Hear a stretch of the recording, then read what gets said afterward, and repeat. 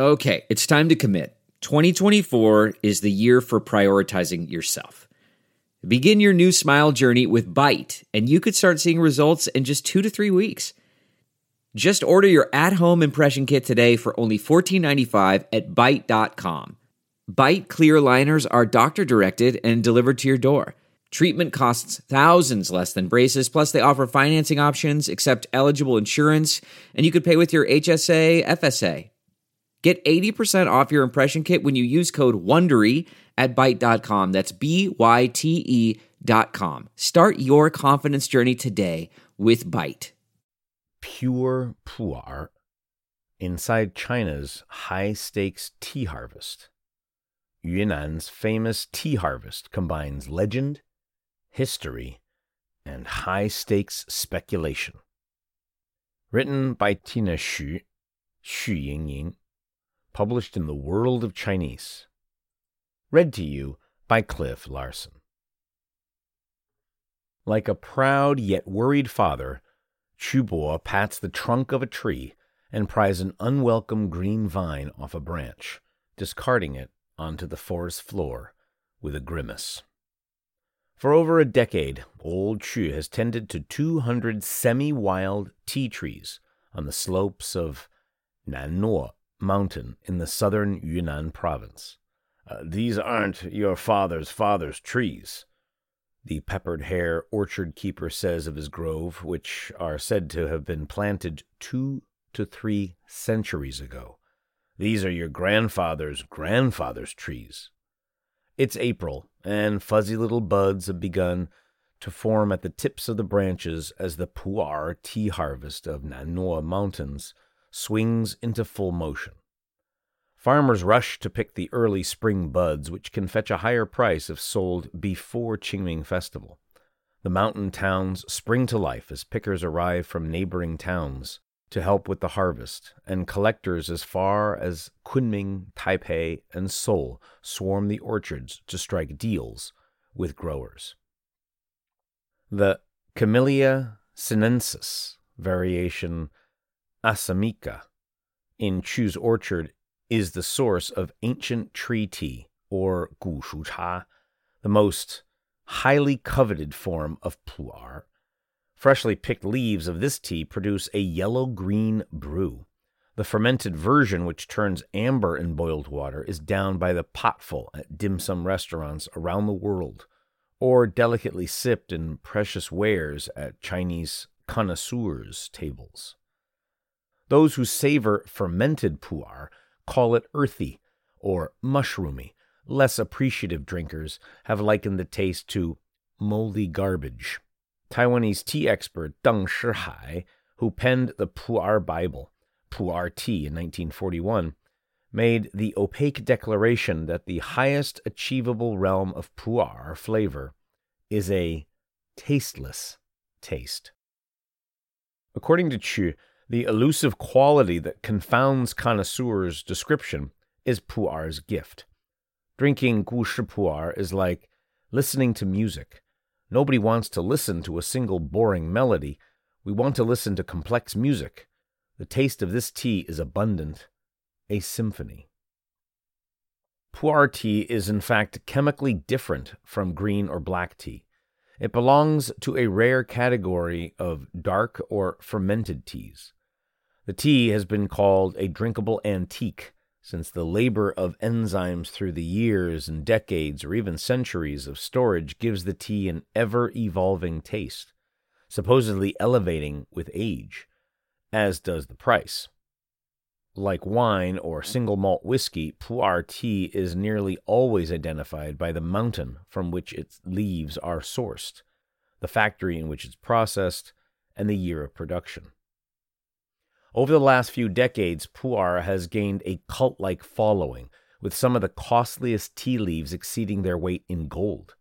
At the Guangzhou International Trade Fair in 2002, a 100-gram portion of pu'er was auctioned off for 168,000 renminbi, dethroning Tieguanyin green tea as the most expensive tea in the world.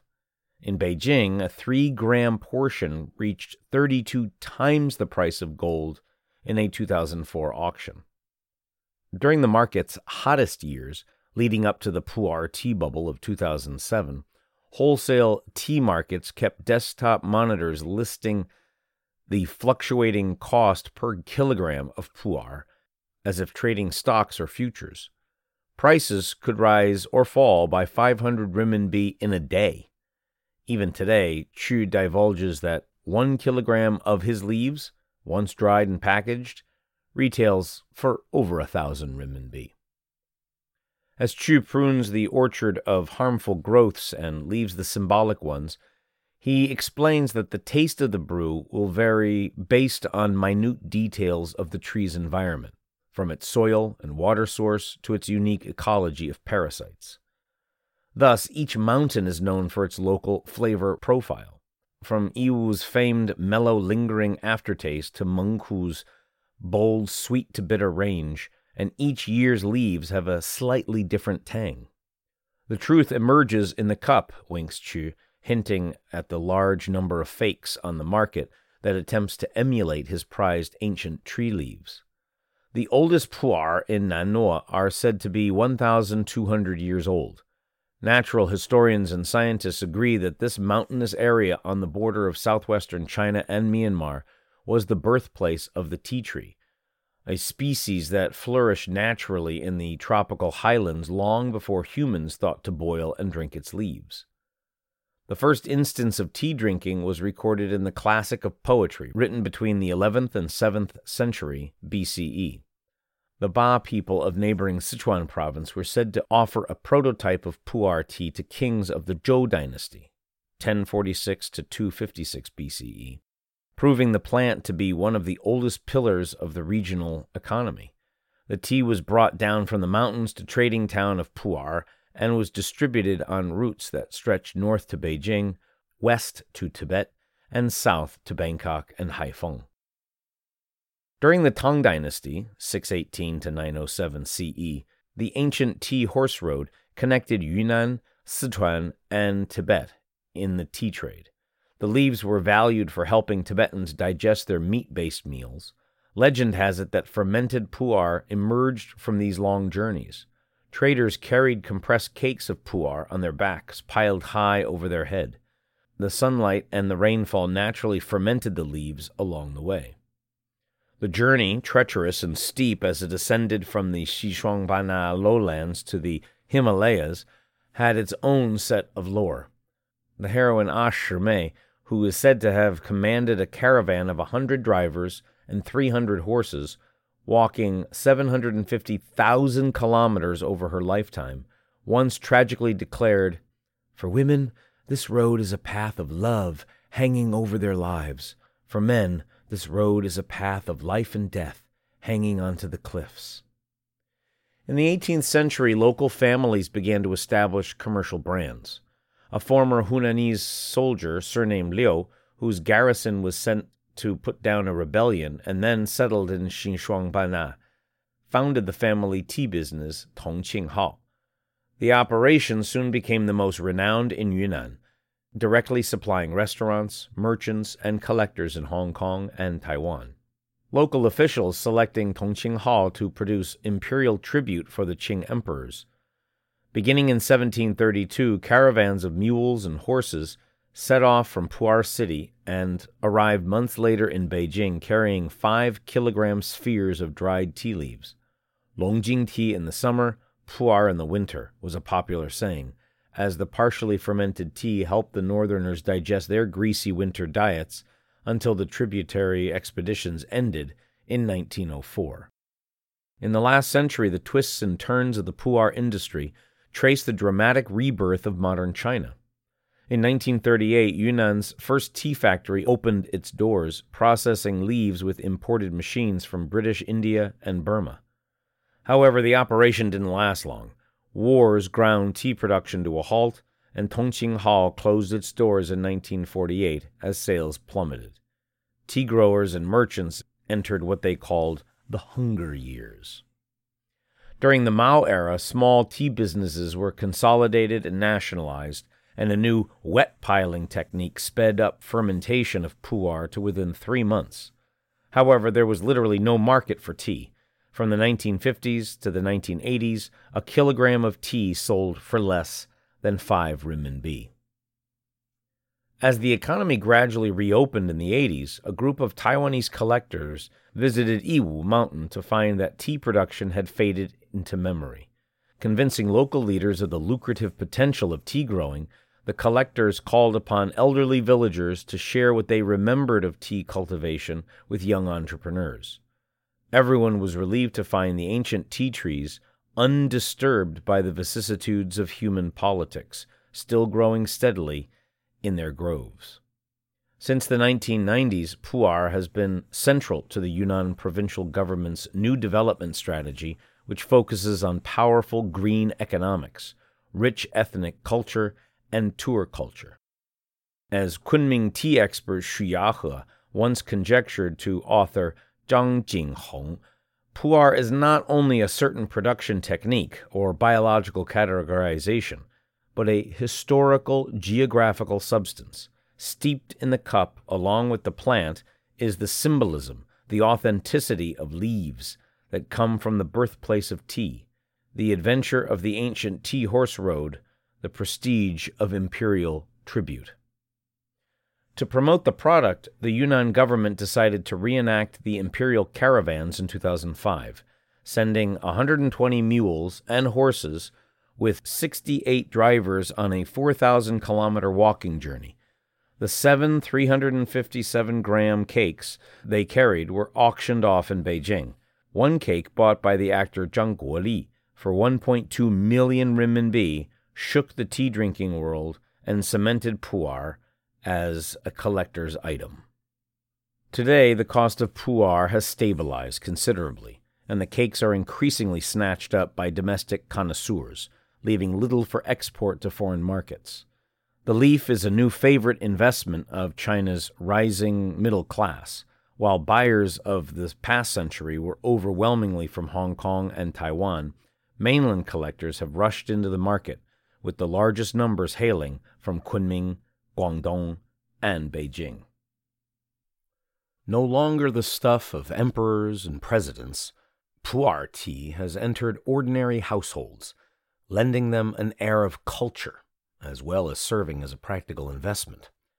Mr. Zhang, a taxi driver in Xishuangbana, bought 50,000 renminbi's worth of Pu'er tea from the Yunnan's renowned Yiwu Mountain when he got married 4 years ago. He proudly notes that his investment has already tripled in price. When my kid was born, I bought another batch, Zhang says. They all have the year on them. When the in-laws come over, or during a special occasion, we drink some. It's a good memory. Old Huang, a collector from Guangdong province, hovers around Chu's orchard. You should pick them earlier, he said sternly. I can sell for a higher price. Chu pretends not to hear him. When Huang disappears from view, Chu explains that some growers will turn the soil or cut the branches so that the tree will sprout quicker. Chu's trees have been growing semi-wild in the forest for hundreds of years, so he is loath to interfere with their natural wisdom. My trees simply drink the morning dew and absorb the glow of sunset. Nothing more. Huang and Chu represent two poles of Pu'er philosophy. One wants the harvest controlled and leaves fermented in a humidity-controlled storage space. The other allows the harvest to happen when it happens and drinks the leaves with minimal processing. Huang is the commercialite. Chu is the pastoralist. Both are united in reverence of a well-brewed cup of Pu'er, even if they disagree on what that means or how to get there. High up in the trees, 25-year-old Yu Nanhe, her mother and her aunt pick the young tea leaves, having driven from their hamlet to the foot of Chu's field to help with the harvest. Recruiting through friends of friends for a few days of informal labor, Chu admits that 100 renminbi a day isn't much, but can help out with their kids' school fees, rice, salt, shoes, and socks. As the afternoon rains begin to pour, the pickers crowd under the cover of an exposed wooden shed where the leaves are laid out to dry. We used to have our own gushu trees, says Yu, who is of the Dai ethnicity, with a sad smile, but in the 90s we were advised to cut them down and replace them with tea terraces. We were told it was scientific and easier to pick and easier to manage. Now we pick 40 to 50 kilograms a day, and we still don't make much money. We didn't understand tea culture back then, Yu laments. A lesson learned against the rash development of the 90s and the fickleness of connoisseurs' tastes. As dusk settles in, Chu calls his friend Wang Jun of the Aini ethnicity to tell her that the leaves are ready to roast. The dye pickers wrap the day's pick in plastic tarp and pack it into Chu's truck. As soon as Wang spots Chu's car in the yard, her husband begins shoveling coal into the furnace beneath the 4-meter-long walks, firing it to 200 degrees Celsius. In a process called killing the green, which halts enzyme activity to allow the tea to ferment gradually, Wang tosses the leaves on a bamboo platter, giving it a rhythmic shake, then deposits them into a sizzling wok. 4 kilograms of wet leaves shrivel into 1 kilogram of dry matter. "Take them out after 30 minutes, orders Chu. When Wang's husband protests, saying that it's standard to roast the leaves for longer, Chu compares it to strangling your leaves in a thick jacket. The craze for pu'er tea has left its mark on the tea villages of Yunnan, whose fortunes have been irrevocably tied to the price of tea. From the 1950s to the 1970s, a family surnamed Guan lived in a thatched shed on the mountain. They now live in a new brick house that they built for 250,000 renminbi, with a car in the courtyard worth 130,000 renminbi. Wang's house has also been newly remodeled into a spacious 2-story home with tiled floors. And after the day's work is done, Chu prepares fresh-picked pu'er to share with Wang's family. As the leaves steep, unfurling and blooming in the pot, Chu shares his worries about pu'er tea's future. Young people don't like to drink tea anymore, sighs Chu, whose generation saw tea drinking as a reclamation of traditional Chinese culture after half a century of erasure from wars and politics. Most growers, collectors, and most connoisseurs and writers of pu'er, he admits, are around his age. In recent years, the city of Pu'er has ironically become the rising coffee capital of China. Province-wide farmers have embraced the trendy new crop, growing 100,000 tons of coffee each year for corporations like Nestle and Starbucks. Chu pours the yellow-green tea into small glass cups and imbibes the pungent and complex brew which has ruled the region's economy for millennia and vaulted a new generation of tea merchants to fame.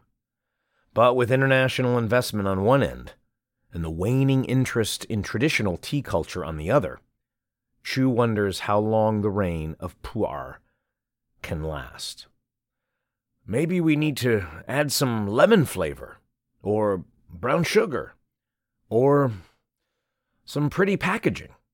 Young people want excitement and innovation, muses Chu, leaning back in his chair and closing his eyes in momentary intoxication. A cool breeze wafts in from the open door, sending a frisson down the drinker's spine. But for us, when we drink tea, it's the very beauty and abundance of life. Narrator's note, please go to the article. There are great pictures of roasting tea leaves and great pictures of the cakes of pu'er in a tea shop. You've been listening to Pure Pu'er, inside China's high-stakes tea harvest. Yunnan's famous tea harvest combines legend, history, and high-stakes speculation. Written by Tina Xu, Xu Yingying. Published in the World of Chinese. Narrated by Cliff Larson.